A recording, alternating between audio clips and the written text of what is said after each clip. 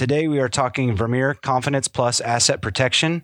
I'm joined by Dean Witten, Deb Witten, Colby Gergovich, and Jake Livingston from the RDO organization. And so I'm going to turn it over to Dean here, and we're going to start talking Confidence Plus. Well, thank you guys for this call this afternoon. It's very important to make sure that we spread the word about Confidence Plus on the maintenance side. So if you don't mind, I'll ask just a few questions. Have you implemented telematics or some kind of tracking system with the Confidence Plus plan? This is Jake Livingston. Yes, we have. We've actually had telematics a big part of our business for actually over a decade now.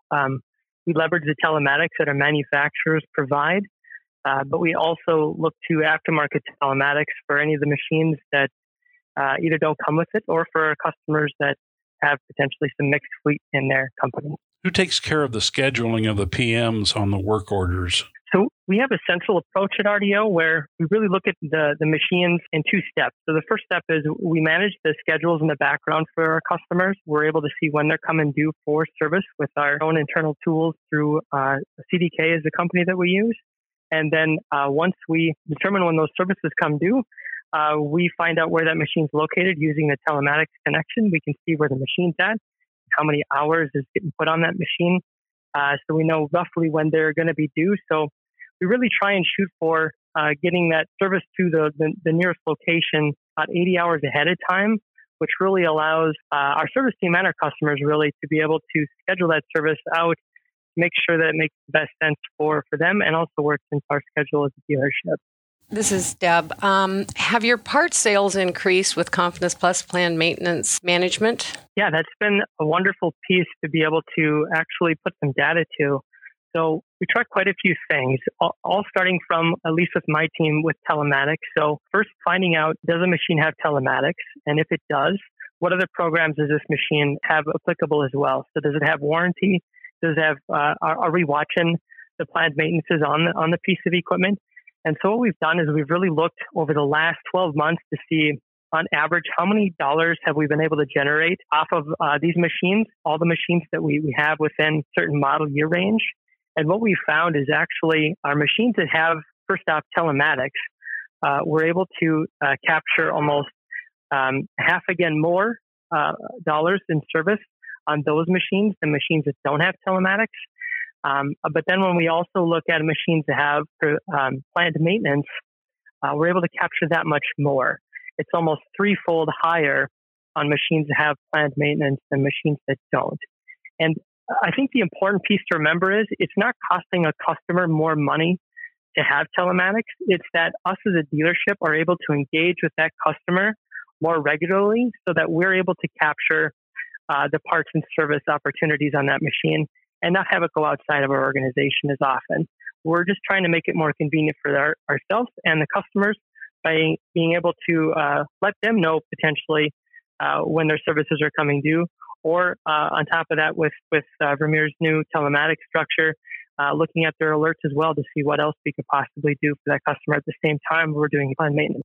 There's inspections with these PMs too. Do you find items to repair on the inspections? And if so, what are the most common items? Hi guys, this is Colby. We find numerous items that are due for replacement when we're able to get our hands on a piece of equipment. Items as common as vice ties or grip, wear plates, hydraulic hoses. We're looking for rubs or any other kind of wear mark. PD10 striker blocks, wear plates, nitrogen hammer charges are common on our larger machines like our grinders, lid wear plates, flashings, lacings, all types of those common repairs that kind of go until they're finally broken. We can kind of head off. This is kind of an open-ended question, but what percentage of the time when customers are called and you find something to repair through the inspection process, will they give you permission to fix those issues? I think Jake's done some science on this one, but it's at least probably a good 60 to 70% of the time. The machine is here. It's in our hands. In most cases, we already have it apart to that point. So it's not going to be that much more of a significant cost plus the parts. And then the customer gets a better machine back than what they brought in. So there are some little knickknacks that sometimes the customer want to take care of themselves. But if we're on it and we've already got it nearly apart or apart, they usually let us go on it. Do the customers bring their equipment to the shop or expect the PM inspections to be done in the field? So the towable equipment, we like to have that stuff back in the shop. The larger stuff, of course, we always go out to. We're fortunate enough to have PM trucks that can handle some of the larger capacities that some of our larger Vermeer equipment have. And so we can send those out along with the technician to do some of the planned maintenance, such as on a CP equipped machine. But yeah, the smaller stuff, we try and get that in here to the shop as much as possible. Let's switch gears a little bit, go to upselling wear items from the PMs and the inspections. How much more profit do you see from this activity of upselling to the customers? I think it's easy to say that we try our best to upsell every time we have a chance. Oftentimes, we're chasing an issue to try and get a customer's machine back up and running. But back to the telematics piece, it really helps us to be more profitable and our customers to be more successful if we can check that machine out before we leave our shop to make sure that we can arm our technicians with some potential parts that would help that customer be successful beyond whatever issue they might be experiencing. And so, kind of back to those numbers I originally had talked about, this is exactly, I think, where upselling comes into play, is by having that telematics connection, looking at the machine and seeing what other options might be available for that customer based off of the alerts that we're seeing, is really a good chance for us to both be profitable and make our customers successful around upselling parts. I would like to add, too, that something as simple as using the inspection sheets that are supplied by Vermeer Manufacturing, instead of the technician maybe having tunnel vision on one repair, one thing he sees, now we've got a significant amount of items that we need to go look at. Again, we're trying to provide a customer with a better piece of equipment than what they had, after we had our hands on it. But lots of opportunities for upsells and at least making customer aware that these items are on the horizon and they will need attention. Difference between repair and maintenance is big and significant. Do you ever have trouble getting the customers to stop running to get the PMs completed on time?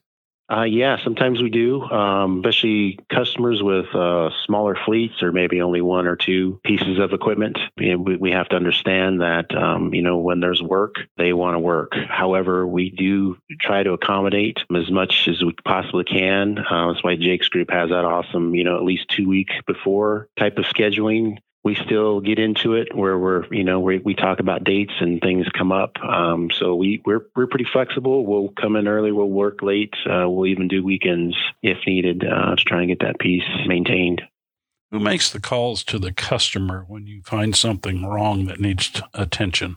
We do that today through our service managers. Essentially, for anything that we do with telematics, whether it's working with the stores to let them know what service is due, what planned maintenance might be due for that machine. We try and wrap all that stuff up and bundle it to them.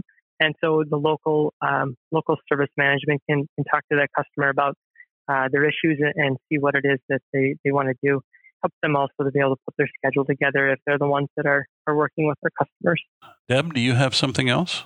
No, I think that's gotten through most of our questions. I just want to know if there's anything that you guys would like to share in addition that we haven't hit on that you feel is important for managing the PM part of the business. I think it's very important to have good reporting tools in the background, to always be checking to make sure that your machines are calling in regularly for your planned maintenances. So, if you've got machines that are running in areas where cell coverage maybe isn't great, and you are tracking those machines for when they're due for services, just keeping on top of those customers, giving them a call on a semi-regular basis to even just ask hours if they're in a spot where their machines aren't calling in regularly.